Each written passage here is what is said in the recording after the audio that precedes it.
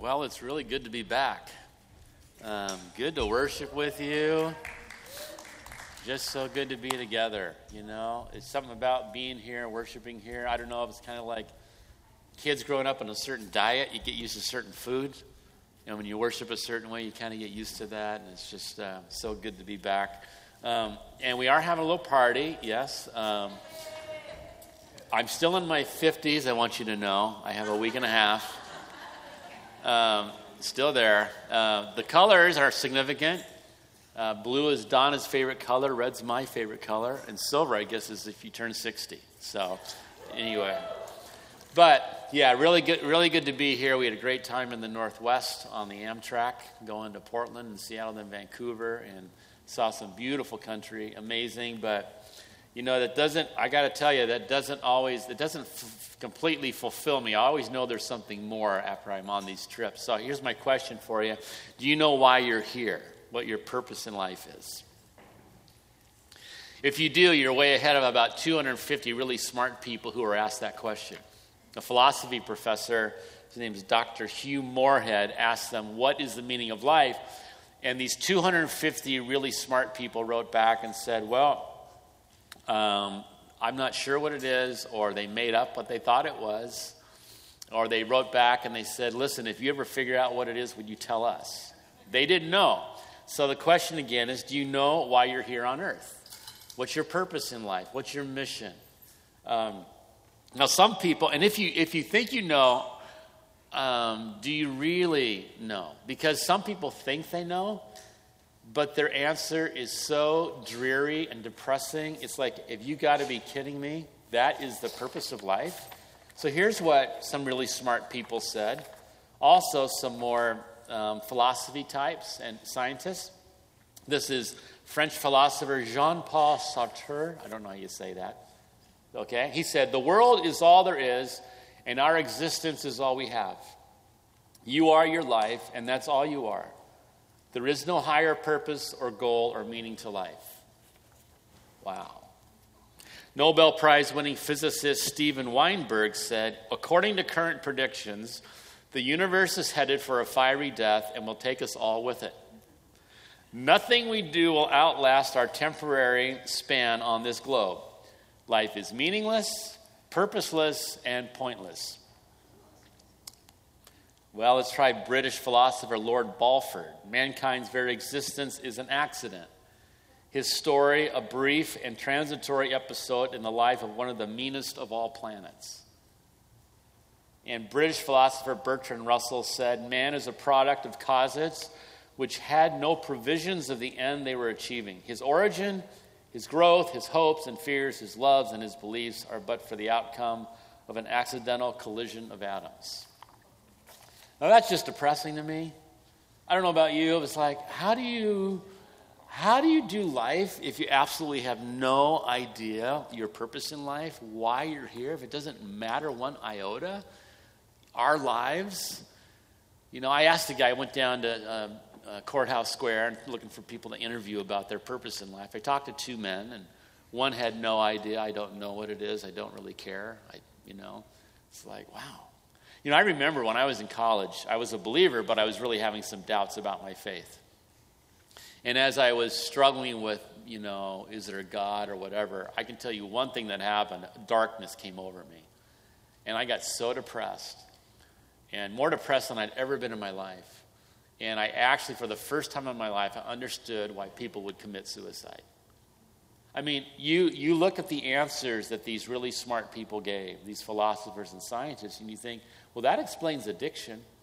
That explains despair. That does explain suicide. If you think there's nothing, it makes no difference for why we're here, what's the point of going on and living? I'm here to tell you, now the good thing is that when you see the bad news and you think there's a lot of people out there who believe this, then it makes the good news that much brighter. To know there really is a purpose, and it's already been written out, it's been revealed, it's written down, it's made known to the world. And you don't have to go to Europe and find the answer to this. You don't have to go buy yourself an old 60s Volkswagen van and drive around the country and peel away the layers to find out who you are. You don't have to do this. I'm telling you, I mean, this, as I said before, this kind of pursuit, this kind of knowledge was the kind of thing that made me just struggle so much when I was in high school. And I did not realize if I'd only known this is what it's all about. It's laid out. On our vacation, Donna and I, she planned this very unusual vacation. So we did the trains. So we got on a train in Sacramento at 1:30 in the morning, and we were on a sleeper train. And so we rode up to Portland, spent a couple of nights. So we rode up to Seattle, spent a couple of nights. Then we rode up to Vancouver, and we were there for a week. The thing that, it's kind of a metaphor for purpose is a train, because somebody has cleared the ground from here to Portland to Seattle, Vancouver. They've cleared the ground, they've laid the tracks, and they pointed the train in one direction. They say, you get on this, and it'll take you to where you need to go. And living God's purposes is like that. It's already been laid out. The tracks have been laid down. God has said, this is all you and I have to decide is, are we going to get on this train? That's the only thing. Are we going to get on the train? That was our responsibility. We had to go to the train depot, train station, and then we had to wait, and at 1:30 we had to get on. And that was the only decision we had to make. If we did that, we'd end up in Portland. And if you get on this train about purpose, God's going to take you somewhere, and it's going to be really good. You're really going to like the destination. And it's going to solve a lot of problems in all of our lives when we live a purpose-driven life, a life on purpose. So here's where it all starts, okay? Purpose all starts with God. God lives on purpose. Scripture says that God has a good purpose. For it is God who works in you to will and to act according to his good purpose. He's actually got a purpose, and he's actually by his Spirit working inside of people who let him come in to act according to that purpose. And then also, that God's purposes are eternal. Ephesians 3, verse 11 says, according to his eternal purpose, which he accomplished in Christ Jesus our Lord. It's always been, it is, it always will be. He's always been that way. And then his purpose is unchanging because he's unchanging. It says in Jeremiah 4, verse 28, therefore the earth will mourn and the heavens above grow dark, because I have spoken and I will not relent. I have decided and will not turn back. And then his purpose is, it's going to get done, because Isaiah says in Isaiah 14, verse 24, the Lord Almighty has sworn, surely as I have planned, so it will be. And as I have purposed, so it will happen. I love that about God. He's sovereign. He's moving. He's going to do stuff. Even if we don't feel anything, if we don't see anything, God is on the move. So God is not sitting in heaven wondering what he's going to do today, or just interested in what's going on in our lives, or changing his plans, or questioning whether or not he can pull off his plans. No, God is the most intentional, focused, good, determined, unrelenting, purposeful being in the universe. And what are some of his plans? When he purposes to do something, what is it that he's purposing to do? Well, here's one. Again, this is Ephesians. No, actually, this is 2 Timothy. But 2 Timothy chapter 1, verse 9. God intends to save us and to make us holy. This is 2 Timothy chapter 1, verse 9. It says, for he saved us and called us to a holy life, not because of anything we have done, but because of his own purpose and grace. This grace was given us in Christ Jesus before the beginning of time. He wants to save us, and he wants to make us like Christ. That's his eternal purpose. The tracks have been laid. If you decide to go with God's purposes, that's what he's going to do in your life. He's going to save you, and he's going to change you. He's going to make you better. He's going to transform you. He's going to renew you. He's going to put you back together. He's going to make you a person that you could hardly ever believe that you could become that person. He will do that in your life if you give him the opportunity. God is working night and day to rescue people from the devastating effects of sin. And then he's remaking us into people he intended for us all along. Complete, whole, healed, restored, mature, just like Christ. You know, that divine purpose, it explains some things that go on in if you listen. So we were coming back from Vancouver, and we'd been a week in Vancouver. We caught the train, and we had to walk a mile from our Airbnb, get on the SkyTrain in Vancouver. No, we didn't. We didn't do that because they weren't running it Saturday. So we had to get a taxi. So at 5 a.m, we get a taxi. We take it to the train station. We get on the train. We go down to Vancouver, Seattle. We get to Seattle. We have a long layover, so we're going to hang out at Pike Place Market. So it's Seattle's version of Fisherman's Wharf in San Francisco. So never been there. So there we are. We're hanging out. I'm thinking the Northwest, kind of a place you don't hear a whole lot about God, right? The West Coast is known for that. We're known for not having a lot of people in churches and that kind of thing. So here we are at Pike Place Market, and we decided to sit in the shade. It was kind of warm.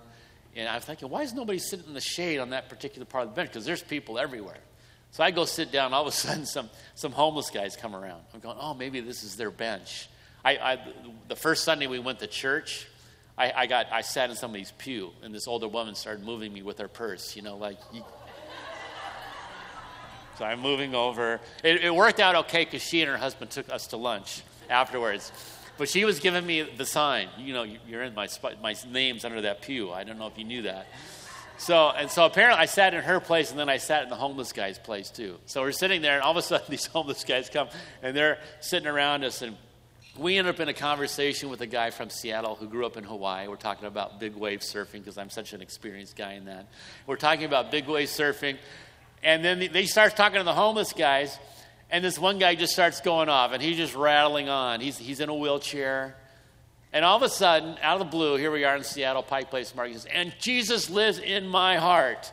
God is up there, and Jesus is in my heart. I'm going, wow, where'd that come from? And so I was like, all right, nice. And so we said, well, it's time to go. And we were walking back toward this train station. We get to this corner, there's all these people, and here's a guy with a microphone. It's kind of a turn or burn, repent message.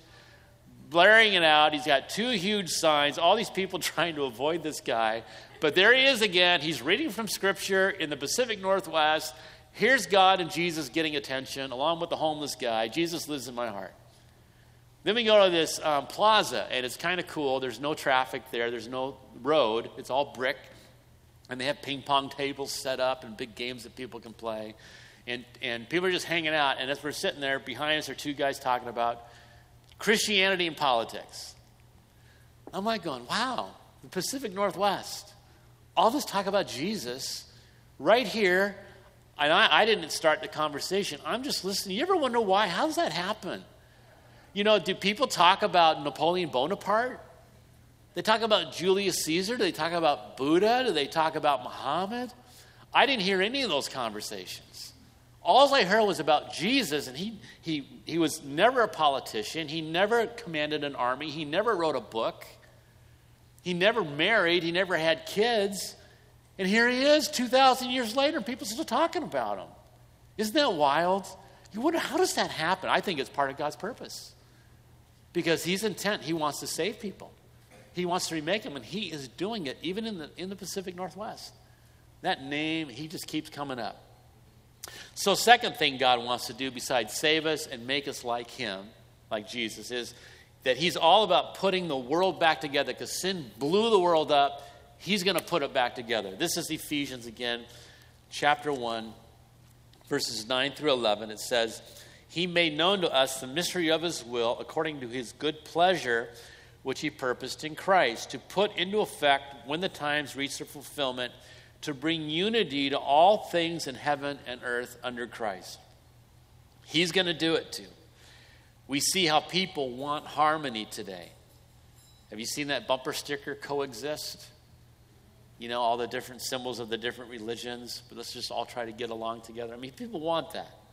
But the only way it's going to happen is under Christ. Christ is the one who's going to bring everything together. And another purpose of his is God intends to bring reconciliation. Same book, Ephesians 2, verses 15 and 16. And it says his purpose was to create in himself one new man out of the 2, thus making peace, and in one body to reconcile both of them to God through the cross, by which he put to death their hostility. So the point of God's plan with the cross was to destroy hostilities between people groups. He wanted to change what was inside of us and repair the problems between us to bring us together. And he's doing it. You know, in Israel, some of us have been to Israel. We've been to Mount Carmel Assembly Church. And in that church, they have a recovery program. And they do this thing where they have people who are Jews who are addicted. They have Arabs who also are addicts. They bring them together and they have to sleep together in a dorm. They have to learn about Yeshua and Jesus. And then they worship together on Sundays. And so God is actually, in the land of Israel, bringing Jew and Arab back together through the cross of Christ. And he wants to do that with every other people group where there's fractions, where people are torn apart. It's the cross that brings us back together. Now, isn't that a crazy, wow, what a great purpose, huh? Right? He wants to save people and make them holy. How do you get 7 billion people's attention? But he does. He wants to put the world back together. How does the Christ pull that one off? He wants to reconcile everything. You think about how we've tried that with our civil rights legislation and protest marches. How well has that worked? Not the best. But God is going to do it. And he's going to get it done because he's unrelenting. When God intends to do something, he does it. Proverbs 19:21 says, "Many are the plans in a man's heart, but it is the Lord's purpose that prevails." I love this from Isaiah 46, verse 10. God speaking, I say, my purpose will stand, and I will do all that I please. And another verse, this is Psalm 33:11 says, "But the plans of the Lord stand firm forever, the purposes of his heart through all generations." God is going to get it done, and no amount of resistance or effort or waiting will wear him out. It's not a matter of if, but it's a matter of when. Now, you and I were made in God's image. What does that mean? So we're made to be like him. We resemble him, male and female. There's something about men that reflects the image of God. There's something about women that reflects the image of God. Together, we present a greater picture of who he is. And God, because of that, there are things that just come out of us that are really reflections of God's image in us, like we want community. We want to be connected. Where does that come from? Father, Son, and Holy Spirit who live in this perfect unity. He wants us, we're to be creative. Why? Because God's creative. In Portland, I don't know if you knew this about Portland. I didn't really know this, but they don't like big box stores and franchises. In Portland, they love local artisans who create things, whether it's lamps or clothes or whatever. So there's all these stores in Portland where local individuals are making stuff and Portlandiers are buying it. Okay? Well, that creative impulse really comes from God. Also, we have this reasoning capacity just like God. And we have this worth and this dignity and this desire and this will to love, to exercise strength, to appreciate beauty. I mean, we went to Butchart Gardens. Anybody know what Butchart Gardens is all about? Okay, Butchart Gardens, 6 hours both ways to get there from Vancouver. It was 12 hours of traveling in one day. But the flower, when I went there as a kid, I didn't appreciate it. I don't know why. We're there at Butchart Gardens. I'm probably 7 or 8 years old. My older brother, Kurt, said, we were all just bored to tears. And he said to Mom, if you've seen one flower, you've seen them all. Okay, let's leave. Okay, one yellow, red, it doesn't matter. They're all the same. Let's go. Okay. Well, it was very impressive going back and seeing this place that was put together largely by this woman, Jenny Butchart. And and why is it that grabs our hearts? All these people traveling all this way. We had one couple we met on the bus. They were on a cruise, and they cut their cruise short because they just got married. So the wife, she says, I want to see Butchart Gardens. I don't want to stay on this boat. So she cut off her cruise so that she could go see these flowers. There is something about beauty that just draws us. We went to Whistler, the ski resort, which hosted the 2010 Winter Olympics, the skiing events. And it's like breathtaking. It's just something in us that's drawn to that kind of thing. So that's reflecting again God's image in us, while also living on purpose reflects that. All other creatures live by their instincts. But you and I alone have the choice of whether or not we're going to choose God's purposes for our lives. And when we do, there are all these great benefits from it. So here they are. These are in your notes if you want to write these down. What are the benefits of living a life on purpose? Well, number one, it adds meaning to your life. There's that scripture that says, "But I said, I've labored in vain. I've spent my strength for nothing at all." That's what it feels like when you don't live on purpose. When you do, you have meaning. God tells him he says, the reason that you're here, Isaiah, the reason Israel is here is to be a light to the nations. You're here for that purpose. Number two, when you live on purpose, it simplifies your life. The why of your life has already been determined. So your life does not have to be complicated as long as you accept your God-given purpose. Just say, you know what? He's already said what my life is to be about. I'll just go with that. And I will not get that Volkswagen van and travel around the country to find myself. Number three, it focuses your life. God's purposes help eliminate distractions so that you can focus on the things that matter most. Many of you know we had the triathlon yesterday, 70-point-something miles, swimming, biking, running. And so when I was down at Courthouse Square on Friday looking for people to interview, they were setting up for the big triathlon. It was going to end there. And all these tents up and all these kind of equipment and clothes you can buy for triathlons, which I'm sure you're all very interested in. And I'm walking around, all these super fit people, skinny people walking around Courthouse Square. And I got to tell you, I'm a little drawn to that kind of thing because I like running and I do like swimming and I like biking. I thought, maybe I should do one of those someday. I'm thinking about it and I'm looking at the equipment and the clothes and going, man, you got to put some money into this. And then I'm thinking, how much time do you have to put in to train for something like this? Like 3 hours a day or something? It's like, oh. And then I'm thinking, and then I thought, am I here on earth to compete in triathlons? No. Didn't take me long. No, I'm really not here to. I might someday, but that's not my main purpose. God didn't put me here to do that. So I can just let that go. Okay? It's like, that's a distraction. You have other distractions. Should I be doing this? And if you think of your purpose, you go, well, no, I'm not really here for that. That's not my main thing. And if you're kind of a Renaissance type of person, Thomas Jefferson was, he could do all kinds of things. He could write music, ride horseback. He was a politician. He was an author, a philosopher. He was this brilliant man who could do all these different things. But if you're that kind of a person, he's like, is that what you're here for? Just to do all these different things? God has put us here to focus on what he wants us to do. And it really makes life a lot better when you're not distracted by all those things. So it focuses your life. Number four, it motivates your life. It's motivating to have a purpose. I don't know about you, it's good for me to know, you know what, I'm made for worship. And worship isn't just about singing. But I do know that I need to be with you on Sunday. I need to be here to worship. When we aren't here, we worship.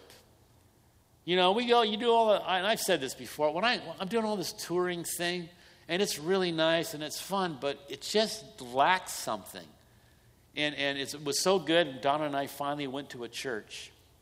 And we walked on the property, and she started feeling different. We went to this Alliance church. It was near our Airbnb. And we just started feeling different.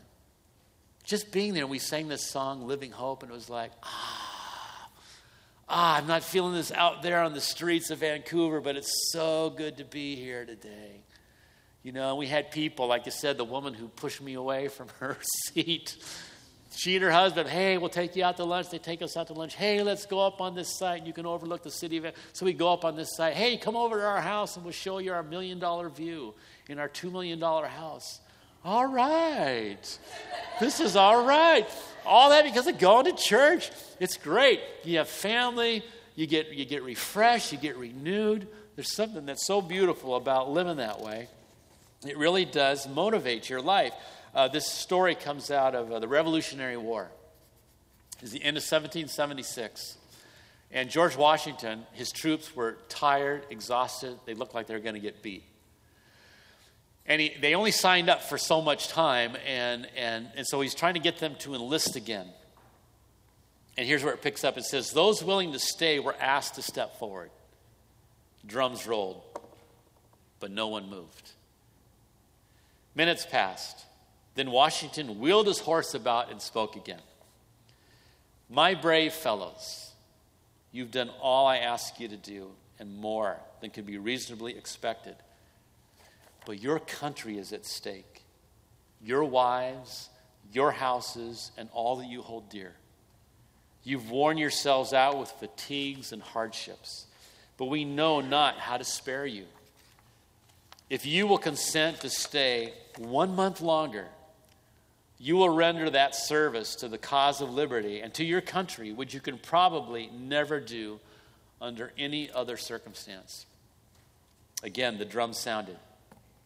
And this time, the men began stepping forward. God Almighty, wrote Nathanael Green, inclined their hearts to listen to the proposal, and they engaged anew. Because they had a purpose. They had something bigger than themselves. And they took it up. And think about it, folks. We're the beneficiaries of what those men did. I don't think they had any idea the country that they were going to create by their sacrifice. But here we are today. Millions of people want to come to America. Are we perfect? Of course not. There's lots of problems with America. But of all the choices out there, I'd put it at number one personally. You can have a different opinion. But there's a lot of people who want to come here because these guys sacrificed. And they sacrificed because they had a purpose, something bigger than themselves. So, it motivates you. Number 5, a purpose-driven life prepares you for eternity. So then each of us will give an account for ourselves to God. When we stand before God someday, he's going to say, what did you do with my son Jesus? And what did you do with what I gave you? We've got to answer those questions. As we explore God's purposes for our lives in the weeks ahead, my question is, are you going to accept those? Many of you have. There's parts of it that you have, and I want to challenge you in a fresh way to think about it again. Will you trust Christ to lead you in a purposeful, meaningful life instead of managing life on your own? You think about it. That option, which most people are taking today, managing life on their own, and I know what that's like. It's hard to say that let anybody else manage your life because you think, well, they're going to mess it up.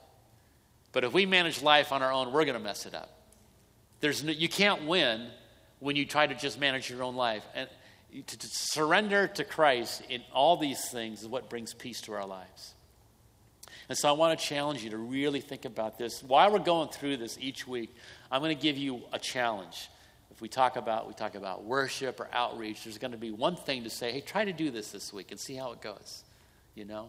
Some of my, one of my things I love to be in worshiping with you. I really do. We were in 2 other churches, and it's not the same as being here at home. And then there's other things that happen inside of me. It's like, I got to talk to people. I just really want to talk to people about Jesus. I want to somehow engage people. And we had an opportunity with one of our Uber drivers. He's from Algeria. And it was like, I felt the God prompting me to move with this guy. And so I was able to have this good little conversation, opportunity to pray with him. Just pray for his life in general. But it was like, I did that and my heart's like, that was better. That was better than fish and chips. We ate a lot of good food, but that was more nourishing. And so I just lay that out to you. Will you believe him? Will you trust him? Will you switch over to accept what he has for you and accept his leadership? So let's go ahead and pray. Bow our heads. Father, thank you for not leaving us in the dark, but shining a light on our way.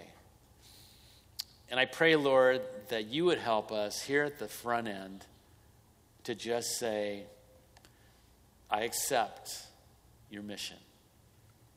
I will live by your purposes. God, help us to know that it is meaningful and it simplifies our life and it focuses our life and it helps us to prepare us for eternity. And it's so meaningful to live that way. Lord, whatever hesitance or resistance that we have, I pray that you just knock those down. Help us to accept and embrace all that you have. And that we would shine a light because we live according to the mission that you've given us. So help us, Father, with this. Help us to believe. Help us to trust your goodness, that you know what you're doing. You know us better than we know ourselves, better than our parents know us, or our siblings, or our spouse. You know our hearts. You know what makes us tick. You know what will make life work. So help us to trust you. Thank you, Lord. And for this food that we're about to receive and the time around the tables, make it rich, Lord. I thank you today that we're not alone. We're not isolated. We're not at home, cut off from everybody, but we're here. So help us to enjoy each other and to receive what you have in our fellowship time together. We pray it in Jesus' name. Amen. Amen. Now, Diane, is Diane in the house? Diane. She's coming. She has something that she needs to do. So, come on up.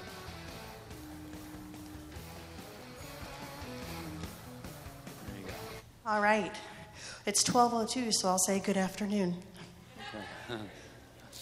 Well, for those of you who don't know, we are gathered here today for the celebration of the 60th birthday of both Pastor Rick and Donna.